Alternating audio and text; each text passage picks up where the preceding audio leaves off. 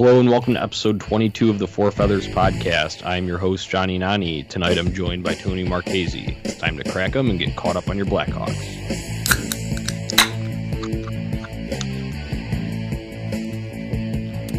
How's it going, John? Pretty good. How about you, Tony? Yeah, been a little better. It's been a frustrating weekend for the Hawks. So, I mean, I'd be lying if I said I'm great, but it's good to be back on the mic. Yeah, that's for sure. No, it was tough. We've got the last week of games to talk about. Unfortunately, didn't go completely the way that we wanted it for the Hawks in this tight playoff race. But we're here. We're going to talk about them. We're going to get through it. And then we also got plenty of news and noteworthy stuff to get to. So without further ado, the last week of games.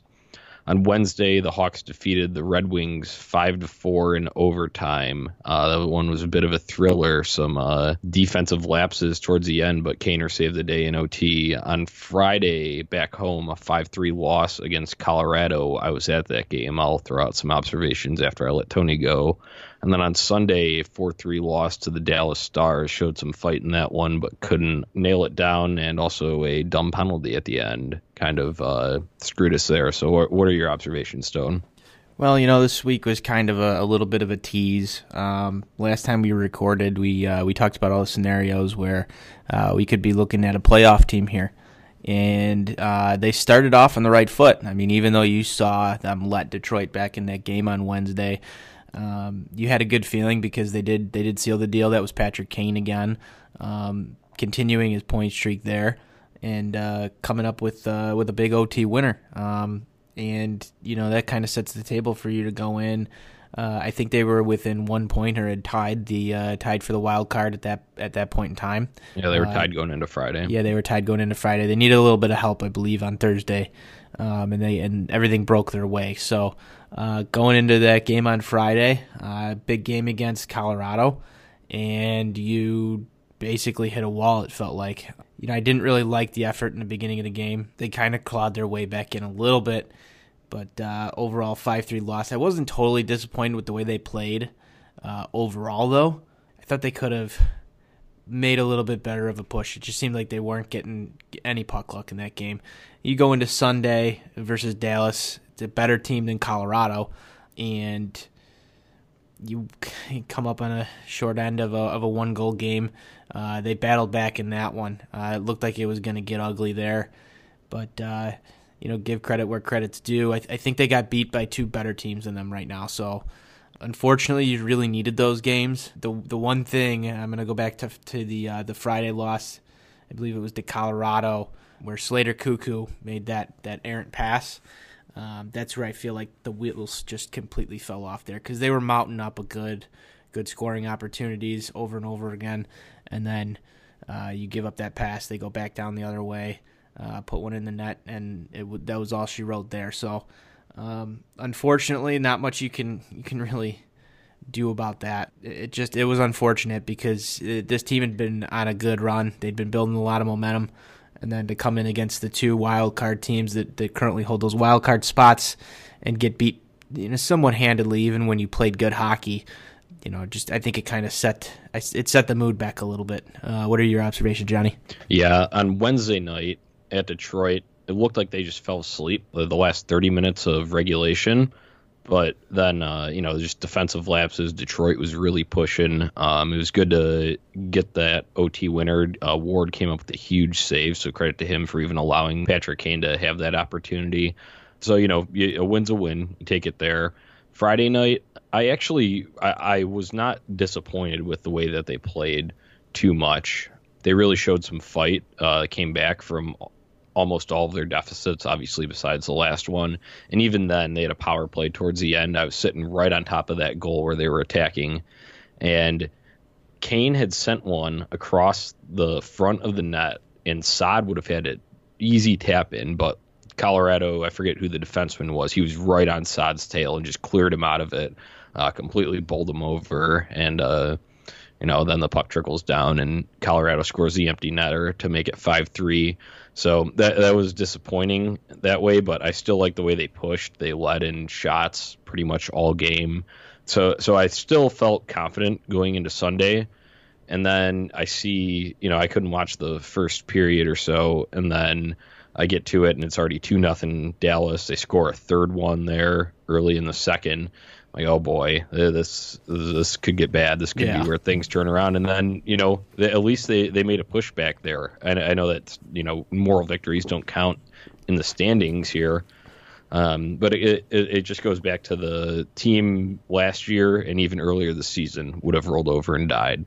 So I guess that's one positive to take out of it. But overall, it's just tough pill to swallow, losing to those two teams that are right ahead of you there. Those would have been huge. You'd leapfrog into that wild card spot if you win on Friday.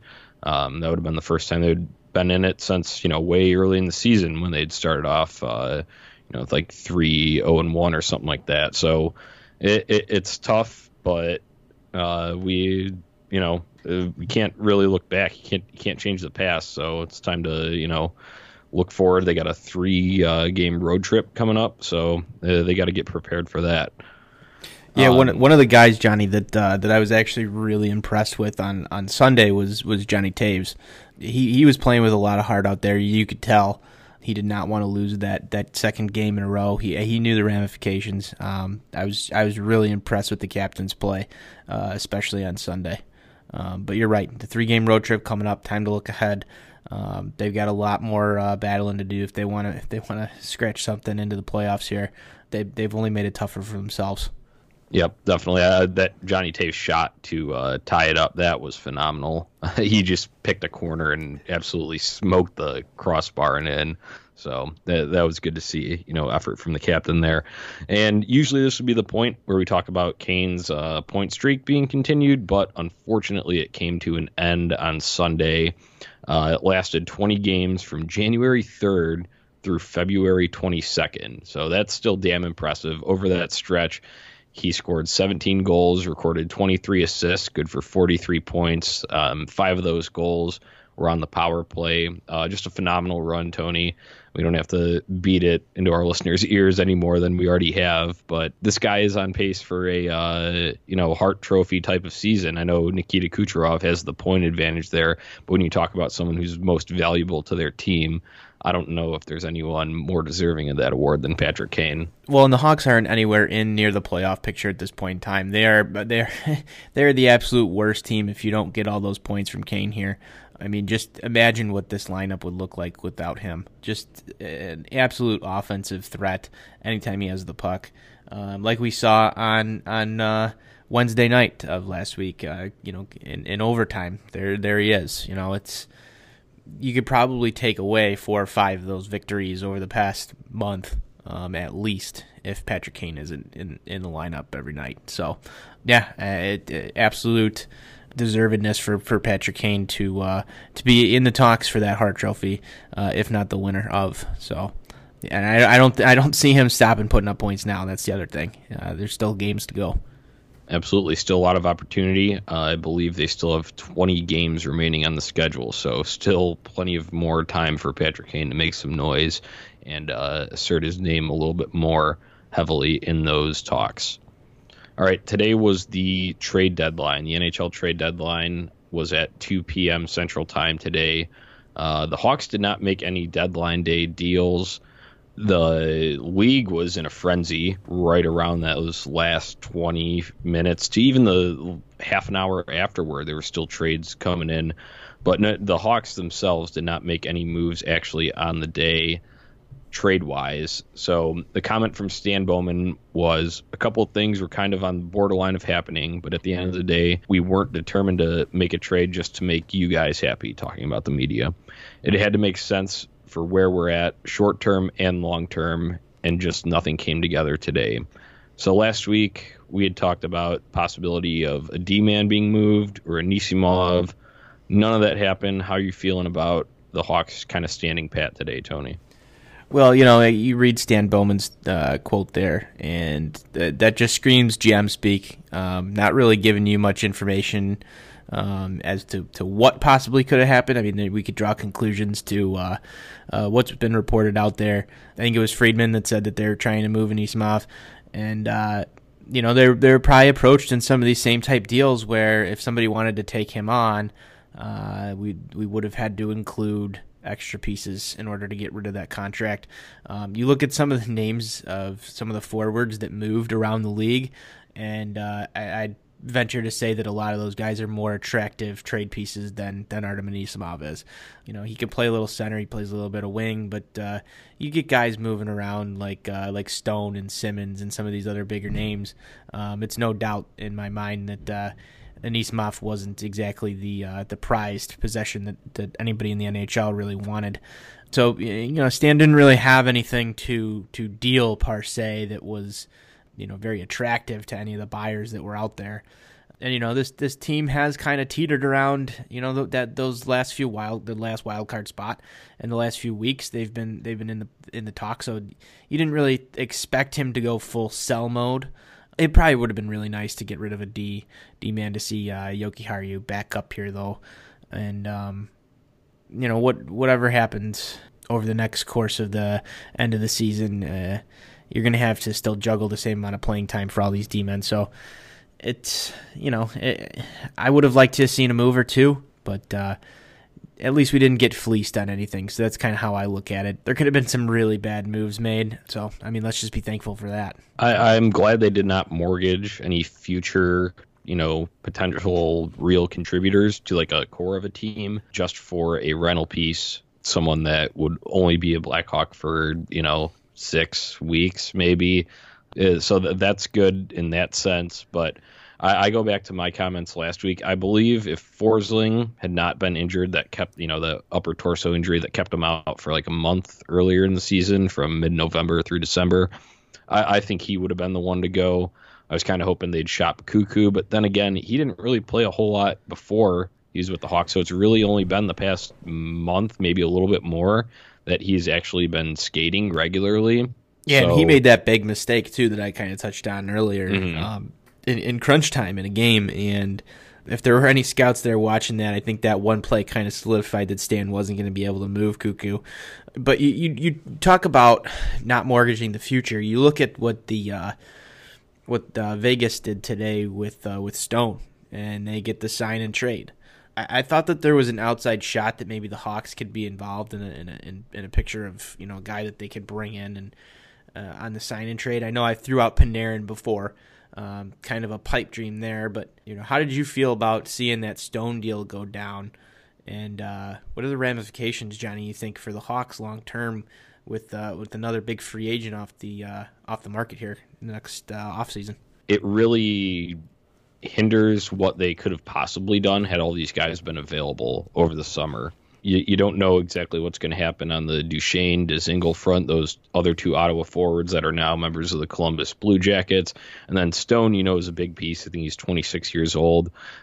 At first, I was watching TSN. He wasn't really talking about specifics of a contract. I'm sure he was aware of it, but, didn't want to make that public. And then it comes out that, what was he getting? Was it 9.25? Yeah. Was that it? Okay. So, that would have been, excellent for the Hawks, but, you don't know what a return like that would have been. I know Vegas sent a real top D prospect and then a forward who had already been playing with them and then a pick as well. So it upsets me because I just would personally wish to have him on the team. He's a great player. I saw him in person last Monday night. The guy tears it up. But at the same time, adding a forward to this group right now, I know we're talking long term here. This would be 8 years for Mark Stone. I just think they want to go into an offseason and actually have that cap space now. But it's going to be interesting to see how Stan maneuvers through that because, like you said, that slims down that free agent board quite a bit because that was a huge piece out there that I'm sure the Hawks would have at least liked to pursue. Now it's looking like, they're at least going to inquire about Panarin. I think there's no denying that. I highly, honestly doubt that they would sign him. I think he'll be asking for more and he'll go somewhere where they can pay him more. So it's what do you do? Who are you going to acquire? What prospects are going to be potential pieces on that back end next year? It really just opens up a lot of questions more than answers for me. Well, and that has to bring up the possibility of Stan using some of this cap space in a trade. If you don't have anybody out there that you can sign, you're going to have to go get him via trade. I don't foresee the Blackhawks carrying extra cap space into next year. I mean, they've carried this Marian Hossa money, what have you, for say now over a year almost, or the course of a season, I should say, and they really haven't done anything with it. You wonder if they can get Anisimov off the books here. That frees up some more money. They're going to have a significant amount of cap space. I'm not quite sure where they're going to end up, but they will have room probably to add something around $9 million at least, because the cap's also reported to be going up. So they're going to have some money to spend. But like you said, there's not going to be anything out there, and that it's kind of unfortunate timing for the Blackhawks as you try and kind of reload on the fly here what they're going to do, because I don't think you want to add another $10 million contract to this club. But at the same point in time, you don't want to see Stan go and make a bunch of deals just to fill up, Brandon Manning type deals and giving $2 million out to people who don't deserve it just to use up some of that cap space. So kind of nervously awaiting to see what Stan Bowman does with some of that money, because let's be honest, he hasn't really valued players very well so far. He does not have a good track record of that. So that's why I bring that up. You'd like to see some of those guys, the top tier free agents again, on the Hawks' radar here, because I think they do need another really, really good player, not just a bunch of below average guys on $2 million salaries. I agree. It's worrisome in the fact that Stan has not valued players well in the past. You saw Brandon Manning 2.25. I know it wasn't free agency, but Jan Ruda got an extension for around the same. Granted, he was able to move him, but that's still cleaning up your own mess. If you don't do that in the first place, you don't have to make that move to get yourself out of it.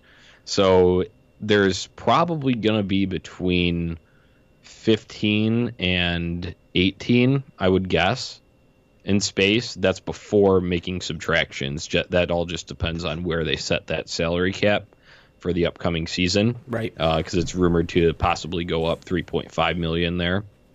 So there's a lot of room for Stan to make some nice additions, but there's also room for him to fill in with, like you had said, below average players like a Brandon Manning or Chris Kunitz, or I know Kunitz is only $1 million, but still it's not really doing anything for us. So it is worrisome, but I also think they're going to push hard now. They didn't get him off the books today. They're still going to push hard to move Anisimov, because that no movement clause, the partial one that he has, that is done after this season. So I guess that's one positive to take away from his situation. I know his value would probably be higher if you got someone to bite on him, but obviously no one was biting enough to move him. So yeah, I think this is probably their best chance of trading. I'm not saying they'd get the best return, but it's probably their best chance of trading them in this upcoming offseason. Well, and I mean, he becomes kind of redundant now that you've got Dylan Strome on this roster. So I think you can just kind of get rid of him and not take any return back, just for the mere sake of saving that cap space. But what I'd hate to see, again, is Stan go get rid of Anisimov and clear up more cap space just to not use it. Because, center depth is something as well. Even though Anisimov's taken a step backward, he's still a good veteran presence. He's better than some of the other options. I'd rather have a top three of Johnny Taves, Strome, and Anisimov than throw, say, Kampf in the mix. So, it's one of those things where at this point, Johnny, I don't know if his contract has to come off the books unless you're actually going to go pursue and use that money to get somebody who's going to be better. That's just my take on that, because, like I said, I don't want to be paying for Brandon Manning's, and I worry with another name like Stone coming off the board that just opens up the possibility for stuff like that to happen. Because I mean, who else is going to be really out there, Johnny? There's Dzingel and Duchesne, like I'd mentioned earlier. Those are those Ottawa three who are now displaced elsewhere. So you don't know what those guys are going to be asking for sure. I would assume Duchesne wants some decent money. I don't know about length of contract, though. That's other factors to take into consideration. We're definitely, towards the end of the season, going to do an episode where we profile almost every possible free agent out there that would be in the Hawks' best interest of signing. So that'll be something interesting to take a look at there. And then they're kind of also at a crossroads of are you just waiting for these young defensemen to come up? Are you gonna solidify that with something else in there? And like as a, I don't know, I don't want to call it stopgap because they still need to be a solid blue liner. They don't have much shutdown besides Duncan Keith, and even he's aging. We've seen that. So it's what do you do? And then you also have the worry about, guys that say, oh, well, let's just wait it out. The D help is on the way in Rockford. Or a lot of those guys are offensive defensemen again. I was just going to bring that up. And, Yoki Haru, I'm not, Yoki Haru's 19 years old, so I'm not like giving up on him. I don't want this to be taken that way. But even with his style of play, you don't look at him as a really quality like shutdown defenseman. Even at his highest potential, when he finally is fully developed in NHL, his best form of defense is going to be taking the puck away and skating the other way on offense.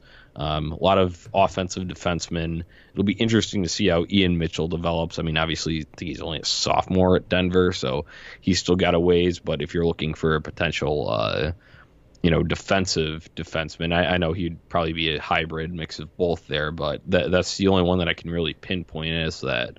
Whereas you look at some of the other guys in the system, that's why, we talked about last week, they traded, what's his name? Darren Radish to the Rangers for basically an AHL forward. He was an offensive defenseman. We never really saw him in the NHL. He never got a chance with the Hawks, but there's just a logjam of him there. And I know that's the way that the game is trending. You want your defenseman to be able to step up and contribute offensively, but there's just so many that seem like they're a similar type. So it's going to be really interesting to see how Stan either supplements it, moves any of them like in a package deal, or if he just lets it play out. It's going to be a very interesting offseason, to say the least. Now, what do you think they're going to end up doing here with Connor Murphy? Because he's signed for quite a while, $3 million. I think that's kind of reasonable for him, but I don't think he's a top 4 guy, Johnny. I don't know if he's going to continue to do what he's doing now, but wasn't he supposed to be that kind of potential to be a shutdown defenseman? I just don't really notice him out there on the ice at all. I think he stays. I don't think there's the chance of moving. First of all, that contract is probably where they like it. At $3 million there, he's 3.8. Yeah, he's a physical specimen type of defenseman. He's extremely strong. I agree. He's still kind of playing into that. They kind of thought that'd be more of a top 4 guy. He's kind of on the. I'd say he's more on the. I wouldn't consider him a complete non top 2 pairings type. I think he's kind of on that fringe right now, and I think they're just going to ride it out with him. I don't see. I don't think I'd want him moved. You kind of remove some stability. We talk about when Seabrook's out of the lineup, how that kind of destabilizes the defensive pairings. I'm not saying Connor Murphy is that same exact type there, but at least you can feel safe if you throw a run and gun type of defenseman with him. Can let younger guys make a few more mistakes if Connor Murphy is going to be circling back and covering their ass. True. I was curious to what you thought about him because I don't know. He's kind of the forgotten man. I think back there. Yeah, everybody wants to talk about Seabrook and Keith and then the other guys, and we talk about trade talks, and I don't think his name even came up once as a possibility to move. Just kind of interesting because I really do feel like he's more or less the forgotten man that's back there. Yeah, I just think he's solidified enough to where he's not on the brink of getting moved. He signed for, years to come. So I think they're just going to ride it out with him. I also, there may be some lingering effects from that back injury that kept him out until December. So I don't think they're too quick to pull any triggers on Connor Murphy there. So he'll be around for the foreseeable future. Absolutely. Now, Johnny, one of your favorite players got moved, former Blackhawk Ryan Hartman. I know you were dying to talk about this in the pre-show here, so why don't you give the listeners what you think about this whole Hartman trade? Yeah, so it's just interesting. Ryan Hartman was on the block for the second year in a row. If you guys remember, the Blackhawks had traded Hartman to the Predators last season for Victor Edgesell and 2 draft picks. Now this year, Nashville has sent Ryan Hartman to the Philadelphia Flyers for Wayne Simmons. This was just interesting to me because looking at that return, at the time they were just picks, so you're kind of upset because everyone liked Hartman. He's kind of sandpaper and grit, and he had some hands, kind of like a good bottom 6, third line winger type. So, you kind of missed that and just the personality, Chicago kid and all that. But when you look at the picks that we got, what those turned into be, Victor Edgesell is just meh. He's just not noticeable at Rockford. 8 goals, 14 assists through 45 games there. But the picks we got are Nicholas Bodine and Philip Kurashev. So those 2 young, both 19 years old, very promising futures, if I had to say so, just from the few highlights that I've seen and just tracking their numbers down. Yeah, so people are very high on Bodine. Yeah, it was, it kind of helps me hurt less. I know this is kind of an emotional attachment. I liked Ryan Hartman. I feel like a lot of people liked Ryan Hartman. But at the end of the day, we need to take a step back and look at it from what this turned into.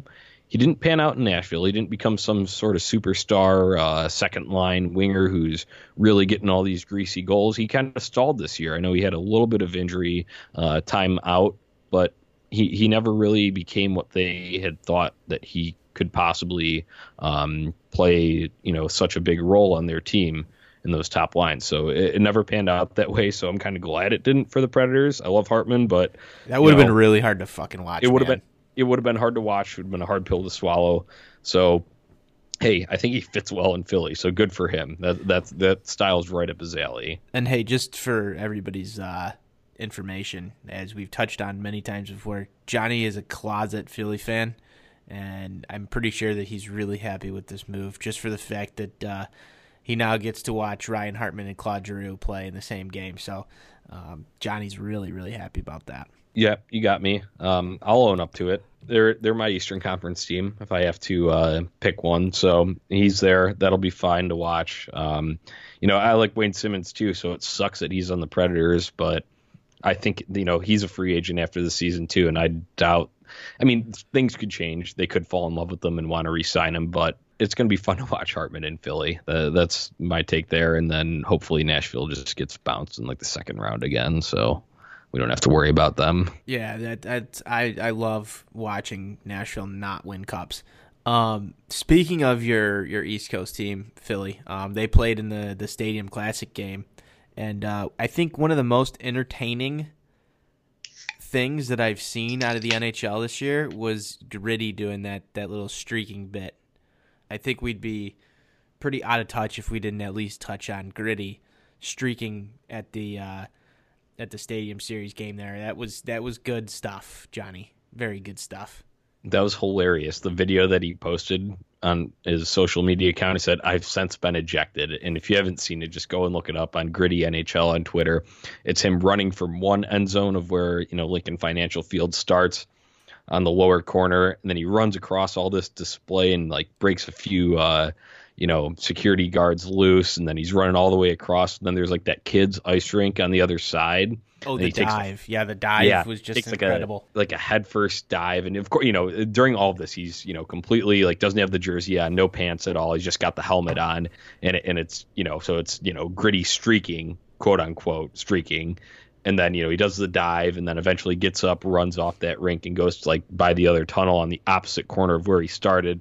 Then the security guards finally catch up to him and walk him out, so to say, and it was just hilarious. I was cracking up. Staged perfectly. Whoever's running some of the promotional mascot, whatever that department is over Philadelphia, I feel like the NHL should give an award for that. Best Twitter account, best mascot use, just fan interaction. I think Philly would take it home this year, hands down. There's no even competition. You could go back last year and say that the Vegas Knights Twitter account did decent, but I think that Philly stepped it up with Gritty this year. Hell, even call it the Gritty Award, and that should be handed out every year by the NHL at the award ceremony. Maybe Gritty could even hand it out to other people after he wins the first one. But yeah, I had to bring that up because this is a hockey podcast, and I think that type of stuff that they're doing out there in Philly with Gritty is just excellent stuff. Yeah, it's hilarious. I like how the NHL is all about it. They'll promote it, retweet it, all that kind of stuff. I agree. There should be a Gritty Award. It's crazy to think the Flyers never had a mascot, and then someone over this last summer during the offseason comes up with that in their marketing department. They put it to life. At first, it's kind of like weird, but then as soon as he develops this personality per se, through all his antics at games, both just interacting with fans and then doing stuff like that streaking bit, it's hilarious. It's great. I think it's great for the game. It attracts a younger audience. It gives you something to laugh about. People can get really serious about it. The Don Cherries of the world.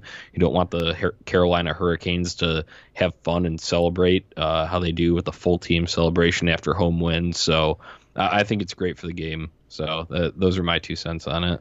So here's my only question for you going into this, and I wish we had the full panel here tonight. Would Tommy Hawk win the Gritty Award next year if he got into 4 fights and won all of them? I wish he'd win our Gritty Award, but the NHL wouldn't condone that. But if they're staged and actually promoted, and it's not like him actually beating the shit out of a fan, then I think so. But yeah, Tommy Hawk's got to step his game up now that we've seen what Gritty has to offer. Well, I mean, Tommy Hawk is good at beating a drum, and walking around and being the tough guy. Obviously, he beat up a fan this year. And I don't even know if you'd consider that guy a fan or not, because who picks a fight with Tommy Hawk? But I think Gritty's outdone every mascot that I've ever seen before, and I think that the other marketing departments in the NHL just really need to step it up, because there's a standard that's been set now, and I don't know. John McDonough needs to get a team together over the summer break and kind of figure out what Tommy Hawk's next moves are. Yeah, so big questions for the Blackhawks this summer, big questions for the Blackhawks marketing department this summer. All right, so how we got on this whole tangent was talking about Ryan Hartman going to Philly, a former Hawk there, and then we were talking about the return that we had gotten for him last year at the trade deadline. So that brings us to 2 prospects, but we're going to get to a word from our sponsor before we get to the prospect report, and then close this thing out with a few other topics. Sounds good, Johnny. With that, we'll go to break. All right, we're back. It's episode 22 of the Four Feathers podcast. Like I had alluded to before our break there, it's time to get to a prospect report. The 2 guys that came back as draft picks in the Ryan Hartman deal turned into Philip Kurashev and Nicholas Bodine. So some stats on those guys so far this season. They both had decent weeks.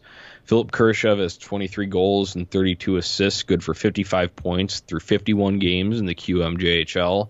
Nicholas Bodine, also in the QMJHL, real great puck-moving defenseman there. He's an assist machine, 7 goals, 49 assists. That's good for 56 points through 47 games for QMJHL Drummondville. So it's good to see these guys that we got as draft picks. You didn't know what that was going to, turn into. I think it was a 2nd and a 4th is what it ended up being as part of that return for Hartman. See these guys actually start producing. We know it's at the QMJHL level, but a lot of guys are really high on Nicholas Bodine as a potential future great offensive defenseman. So it'll be really interesting to see how those guys pan out. Another exciting young defenseman, Adam Boquist. He had himself a week, added a goal and a few assists through 3 games. He's now got 17 goals and 36 assists through 46 games in the OHL. And then Ian Mitchell in the NCAA for University of Denver. He's got 4 goals and 15 assists through 27 games. Evan Barrett, the other guy that we like to talk about, NCAA guy for Penn State. He's still out with an upper body injury. He's missed the past 2 weekend series, so we still don't know the exact severity of it, or if it's a concussion or just a shoulder-related thing. It was kind of an awkward angle that the camera was at when he got hit into the boards. So we still don't know exactly on that, but we'll keep you updated as soon as we find out. Now to the news and updates. David Kampf is still out 1 to 2 more weeks with that foot injury. And then the big news. The big news came today that although the Hawks didn't make any trade deadline deals, a big addition to the roster still, as Corey Crawford was activated from injured reserve and Colin Delia was sent to Rockford. So Tony Crow's back. What should we expect from him? Well, this is going to be the thing to watch, I think, over the rest of the year. Whether or not the Hawks make the playoffs, I think Corey Crawford's return here is something that we need to be in tune with. I don't expect him to just jump in and be playing every day and kind of put Cam Ward to the back, because Cam Ward's been actually pretty serviceable. Ward's been a guy that we gave a lot of slack to, especially early on in the year. He's really come out and been, I think, the most solid goaltender that the Hawks have had this year overall. I mean, Delia threw up a really good stretch. It's really promising to look at what he did for, his first stint up here, and I'm very excited about that kid's future. But Cam Ward, over the past week, if there was a goalie that I wanted in, it was Cam Ward. You saw him come in that Ottawa game and kind of solidify it and settle things down. That was the barn burner that we saw happen. Cam Ward has proven worthy of getting some starts here, so we'll see what happens down the stretch. But I think Corey Crawford's going to handle the bulk of the games, and what we got to watch is how he returns from this, because earlier on in the year, like I said before, this team's been pretty bad when Corey Crawford's been in net. The team started out hot coming out of into the year, out of the preseason, and Corey Crawford wasn't really a part of that. Then Corey Crawford shows up, and the team takes quite a slide. Once he went back down is when they started to put back together this run, and I'm kind of curious to see how the team plays in front of him. If he can prove himself serviceable, I think that you can go two ways with this. I think he can either be an off-season movable piece, to finally give Delia the net next year and bring in a lower cost backup, and that frees up a ton of cap space for the Hawks to even go after something else that's even bigger. I mean, you talk about finding money for a guy like Artemi Panarin, and here you go. The other option that you have here is riding Delia and Corey Crawford in the next season, and you freed up still some money in cap space by just not retaining or bringing back Cam Ward. So it's going to be interesting to see what they do, how Corey Crawford comes back. I mean, this is his second major concussion that he's suffered over the past 2 years, so don't expect Corey Crawford of old to just come right back out again. Like we kind of cautioned all the listeners in the beginning of the year, it's going to take a little bit of an adjustment period for him. I'm sure he's going to have some great games. I'm sure he's probably going to steal a game or two before the end of the year, but how Corey Crawford plays down the stretch is going to be the determination of whether or not this team actually is going to be a serious contender for that last wild card spot. I really don't know what to expect out of him, though, Johnny. My expectations are kind of skewed just because of the way that the team's played in front of him, especially this season. Yep, so that was also at a little bit of a different period of time. I don't think they had that swagger, that mentality exactly at that time. So it'll be interesting to see how that kind of plays out here with the whole team kind of being elevated because of this recent push, that winning streak that they went on. So the details on Crawford there, though. So he sustained the concussion on December 16th. He's been out for over 2 months, but he had been practicing over the past 2 weeks with the team. He even traveled with the team to Detroit, even though he wasn't activated yet. He traveled last Wednesday to Detroit. So those are positive signs. He himself, last week when we had talked on the podcast, he had already made comments that he felt ready. He had just not gotten the exact medical clearance. So over the weekend, he did take his concussion test, passed it. So he has been activated today, and then the Hawks sent Delia down to Rockford. So right now, they're rolling with Crawford and Ward. They got a 3-game road trip coming up. On Saturday and Sunday, they are back-to-back, so that's when I would probably expect Crawford in one of those. That'll be interesting to see. But as to your point with Ward, even if they're not going to bring him back, hey, you're paying $3 million for him right now. Get your money's worth. Split them for the, like they had been with Delia and Ward, kind of alternating. Split them for the time remaining as Crow can slowly work himself back into this mix. And then if he's really proving that, he's back in, top shape, Crawford that is, let him be your number one. And, use Ward when you need to on the second halves of back-to-backs, or you just want to give Crawford a day off down the stretch. But I agree with you. It'll be a major determinant in what the Hawks do this season, as in contending for that wild card spot, or in the offseason of if they want to move him, what they want to do for the future, if they even want to, entertain the thought of bringing back Cam Ward, if they're just content with rolling Crawford and Delia in the future. There's a lot of implications to this, but as for what to expect from him, I would say, like we had talked about early in the season when he was first coming back, reserve those expectations for the time being.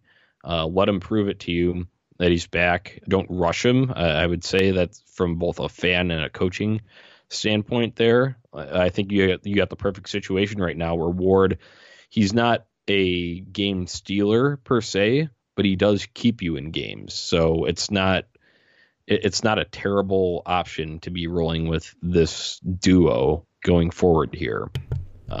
No, this duo is what you kind of wanted to see in the first place this year, and you're going to see them for hopefully the remainder of the year, barring any more injuries, knock on wood here, that could crop up for either of them. But I think it's good for Delia also to go back down to Rockford. I think I haven't really followed them all too closely, but they were in their own little push too. So having him down there, I'm sure he's going to get a majority of the starts.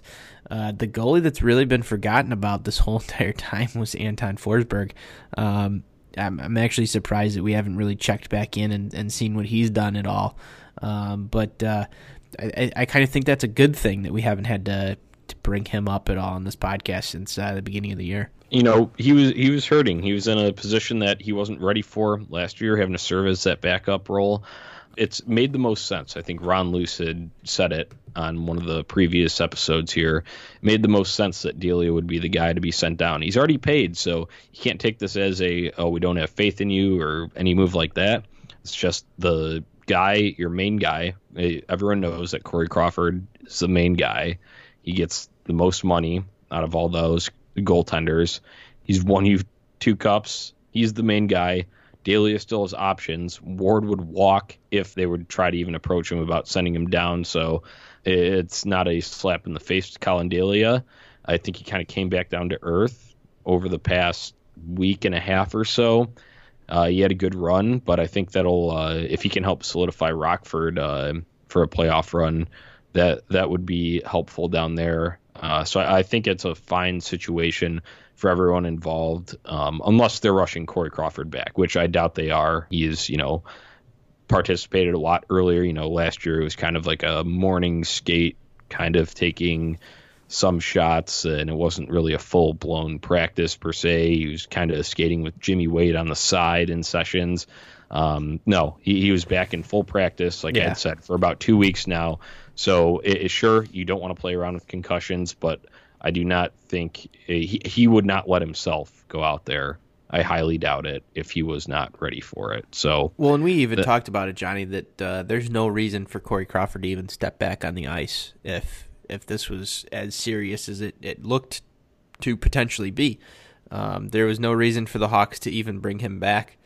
I do still think that there's part of the reason he wants to come back is this team is kind of just hanging around there in a potential spot to get back to the playoffs. I'm sure Corey Crawford wants to be a productive member of the team and be part of that run if it so happens. It's just kind of unfortunate timing that he comes back in after these 2 losses. He, like we said, is kind of the trade deadline acquisition for the team. We'll see if it sparks anything. I think that's kind of a good segue into what we want to talk about next, and that's the playoffs. Playoffs? Don't talk about it. Playoffs? You kidding me? Playoffs? So as we've been doing on the past probably about 4 shows, we are talking about a playoff picture here. Unfortunately, it's not as pretty as it was at this point last week, but the Hawks are still hovering around in that vicinity. So let's get you the standings. Right now, Dallas is in the first wild card spot with 67 points. Minnesota in second with 66. Colorado is the first team out with 65. Arizona was 63 right behind them. And then it's the Hawks with 61 points currently right behind us. Vancouver, who plays tonight, they have 60 points. Edmonton with 58 behind them. Then Anaheim, 57 right behind Edmonton. LA at the bottom with 52. That is a 5-point difference. Sure, we can talk about the losses last week and say, oh, that was a punch to the gut. It was this and that. There are still about 20 games left to play this season. Things can still be sorted out. You could get some help by other teams, losing. Take care of the teams that you need to. They have 2 very beatable opponents coming up in Anaheim and Los Angeles. I'm not saying it's all gung-ho. Yeah, we're going to just because of our 28th ranked strength of schedule from here on out. But it's also it needs to be considered on both sides here. Sure, it's not the easiest battle to fight. It's an uphill climb, but it's not unattainable. It's 5 points. It seems like a lot when you look at there's still 2 teams in between us and that last spot. There's still a lot of hockey to be played. So what's your take on the playoff picture, Tony? Well, so looking at the week ahead, you kind of just teased it a little bit there. You get to the bottom 2 teams in the West, in Anaheim and LA coming up on the schedule here. I hate to classify these as somewhat trap games coming off of playing against the Stars and the Avalanche, but I kind of look at these as a little bit of trap games. You're going out to the West Coast. You've got that weird random Saturday afternoon game. You even throw San Jose in the mix here. They're not an easy foe either. So, like you said, it'll be interesting to see how they put the goalie matchups for those games. But, we talk about the playoff picture here, and like you said, it's not unattainable. The one thing is that most of the rest of these teams here do have a game or 2 in hand on the Hawks. So that's something we got to look at. You're going to need the breaks to fall your way. And that's what we've seen kind of happen so far, is a lot of the breaks have fallen the Hawks' way, except when the Hawks have it in their hands. You got to convert on that as well. We can't stress enough about how important it was to win those games over the past weekend, and they just didn't do it. One of the things that I really look at when I look at the rest of the schedule, you talk about 28th ranked strength of schedule or whatever. The way that this team actually finishes the year, you're going to see a lot of divisional opponents. I know Nashville's in there. I was looking at it earlier. It was Winnipeg, Nashville, with St. Louis in there as well. St. Louis, yep. So you're going to finish this year, I believe, with 4 games against really strong playoff teams. This is the time where they need to actually beat the teams that they need to beat. It's very important to beat those lower teams and win the games that you should. These are the games that they should win. If, God forbid, that they come out and don't get at least 3 out of 4 points against LA and Anaheim, I think we've got a really big problem.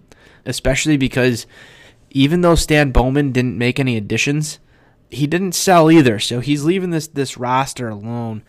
And you could quickly see this team fall back just as fast as you could see them fall forward, behind Edmonton in that 7th spot. I mean, they're only, 3 points behind. So I don't know. It's LA's so committed right now at this point to tanking that you're not going to get that number 1 overall. It would be really far-fetched to see that happen. I'd rather see this team, like we've said, in the playoff run, getting these guys some experience, even though this team I don't think is built for the playoffs, but just getting them that experience. Every game, like we said last week, is pretty much a playoff atmosphere for this team. They need to take advantage of the games that they can win. I can't hammer that enough. They need to take advantage of the games that they can win, and especially this West Coast trip. I'm hoping to see at least 4 out of 6 points. That's a necessity at this point in time. So, like I said, they're already a game ahead of some of these other guys as far as games played. So, got to make everything count. Everything's got to be crisp. You can't take a night off.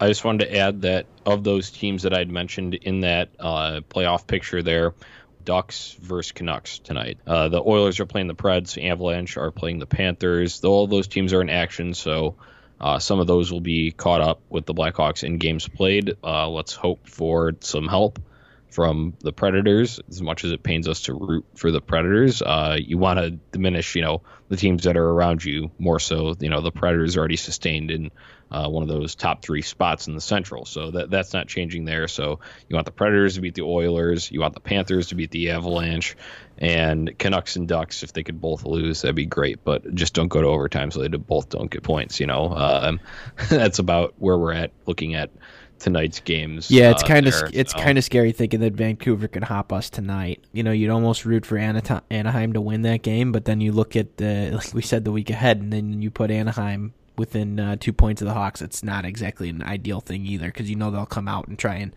and jump the Hawks. So yeah, like you said, that's not really what we want to see. Yeah, it's tough.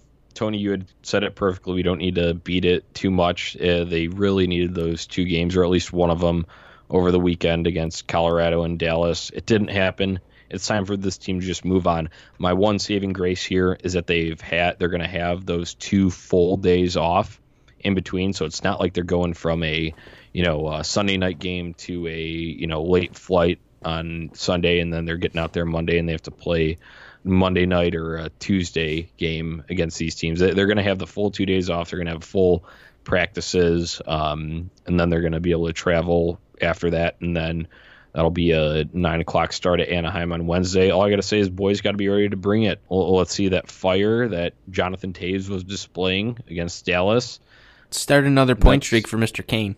Yeah, let's get back into the groove. There is sometimes that risk of a downfall or a letdown or a whatever you want to call it after a win streak and a real nice 10, 11 game stretch that they'd put together before this. There's always that risk, but it's time to treat every game like a playoff game. I know they probably should have been doing that this past weekend, and I don't think it was for lack of trying. Things just didn't go their way. Take care of what you can and then hope for some help from the teams around them. So we kind of touched on some of those upcoming games, but let's actually give you the details on that. Wednesday night, the Hawks are at Anaheim, 9 p.m. Central Time start. On Saturday, first of a back-to-back, they are at LA 3 p.m. So like Tony had said, one of those Saturday afternoon weird start times. That's 3 p.m. Central Time. On Sunday, they are at San Jose at 9 p.m. So, Tony, what are you looking for in these games besides those playoff implications that we already mentioned? Because we've already stressed the importance of that. Well, I think we touched on it. Specifically in the games, what are you looking for? Yeah, I think we touched on it a little bit. You're going to see Corey Crawford in one of these games at least over the next week here, maybe 2. You're looking to see how he responds. You're looking to see how he comes back and hopefully puts down a shutout. That's what you want to see Corey Crawford come back. You want to see him get that confidence. Hopefully the D plays well in front of him, as best as the D can play. And like I've preached, Patrick Kane's offense is the best defense for this team so far. You want to see him get back on another little scoring streak here. So, it's like you said, it's really easy to see a team falter after a good stretch of games and then some disappointment. You're on a 2-game losing streak right now. Let's go back and let's put one in the win column before we start talking about 3-4 losses in a row. So you've got the right opponents up in front of you to do that. To start another little win streak here. The San Jose game does kind of concern me a little bit. You do have a back-to-back in here coming up this weekend. So, like I said, Kane, Crawford, those are my guys to watch. If you can get, if you can get a good start out of Corey Crawford right away, have him build that confidence, this team could go on a nice little 3-4 game run here, and we could be talking about, hey, they're a point back again. So hopefully they can put it together. Play with that playoff attitude. The other guy I want to see continue on his pace is Alex DeBrincat. Guy's been absolutely a monster on the score sheet this year. We haven't touched on him at all today, but one of those guys that I'm really, really impressed with. He's looking for a big payday coming up here in 2 years, and just the way he's played so far. Every time he touches the puck, you just feel that there's a chance to score a goal. I'd like to see him continue on the pace that he's been putting up there. So that Strome to DeBrincat line is just one of those. I mean, they've still been clicking even through those losses. So I want to see him continue on that. Yep. So my look at the week ahead is the Ducks first. First things first, take care of the game right in front of you. That's what they should be preparing for tomorrow. That's what it's what's in front of them, what they can control. We talk about that. They had an opportunity to control a lot of it over the, point-wise over the weekend. That's in the past. I say just forget about that look at this Anaheim team. They just made a trade today, sent one of their defensemen who had scored against us last time we were out there, Brandon Montour. They sent him to the Sabres, so they're a little bit thinner on the blue line there. Attack them. Attack. Like you had said about Patrick Kane, get him a nice point streak started again. Get Alex DeBrincat just firing off shots as he's skating towards the center from the circle. Continue to convert on your power plays. That's been huge for us. That's the look at Anaheim. LA, that Saturday afternoon game, it'll be interesting to see in all of these when Corey Crawford comes back. I don't know if it's going to be Wednesday night at Anaheim. I don't know if it'd be Saturday at Los Angeles or if they'd save him for Sunday at San Jose. That's going to be, a factor that is still up in the air, to be determined. But no matter who it is, come out on Saturday afternoon at LA. They're the bottom feeders of the West. That's a team you should beat. Play like it. Don't play down to them. Don't let Ilya Kovalchuk run over you and score a hat trick. Tear through their defense. It worries me. All it is Drew Doughty. It's Drew Doughty, and you just get them to take dumb penalties, use that power play to your advantage, and score, and don't let them back in it. It worries me though, Johnny, because this team has a very very long history, especially over the past 10 years of playing down to opponents, and that's what I mean when I say you've got to beat the teams that you can beat, and these are very winnable games. Yeah. So then on Sunday at San Jose, I am going to say this right now. I'm not going to make a guarantee, but I am bringing the Hawks good vibes. I am headed out to the West Coast on Sunday. I'm going to Arizona to witness White Sox spring training for the upcoming week, a week from today. So I will be there on Sunday night. I will probably be getting into Arizona around 3:30 or so. That game isn't until 8 p.m. Arizona time, so I will be there out on the West Coast watching from my hotel. The boys are going to make us proud and at least put up a damn good fight. And I think, honestly, I would think that's when we see Corey Crawford, or at least I would. Or you do the Wednesday. If you're playing them 2 times, you play them Wednesday, Sunday, and let Ward take Saturday at LA. So that would be my prediction. That's kind of where I was going to think it would be too. You'd probably like to get him in there game ready for that San Jose game. I don't think that's where they start him for the first time. I think that would be a little bit throwing him into the fire. I think you do give him that start against Anaheim and then Sunday again against San Jose. But they also could take it the other way and say let's throw him out there against the bottom feeders to get his feet wet. So it'll be interesting. It's going to be a tough call there for Carlton to determine that. But we'll see what he does. Johnny, like you said, you're going to be out there on the West Coast. I'm putting my full faith in you on this one. You better be bringing the boys good luck, like you said. If not, you're on the hook for that loss. Yeah, I know it's a lot of responsibility, but you know what? I will be cheering them on with all my might. Not exactly on the Pacific Coast Highway there, but I am in their general vicinity, just 1 time zone away as opposed to 2. So let's get it done, boys. Sunday night, San Jose. Other than that, you had mentioned about the decisions Carlton has to make about when to play Crawford. We don't know those yet. They still have a full another day of practice before they even travel out to Anaheim.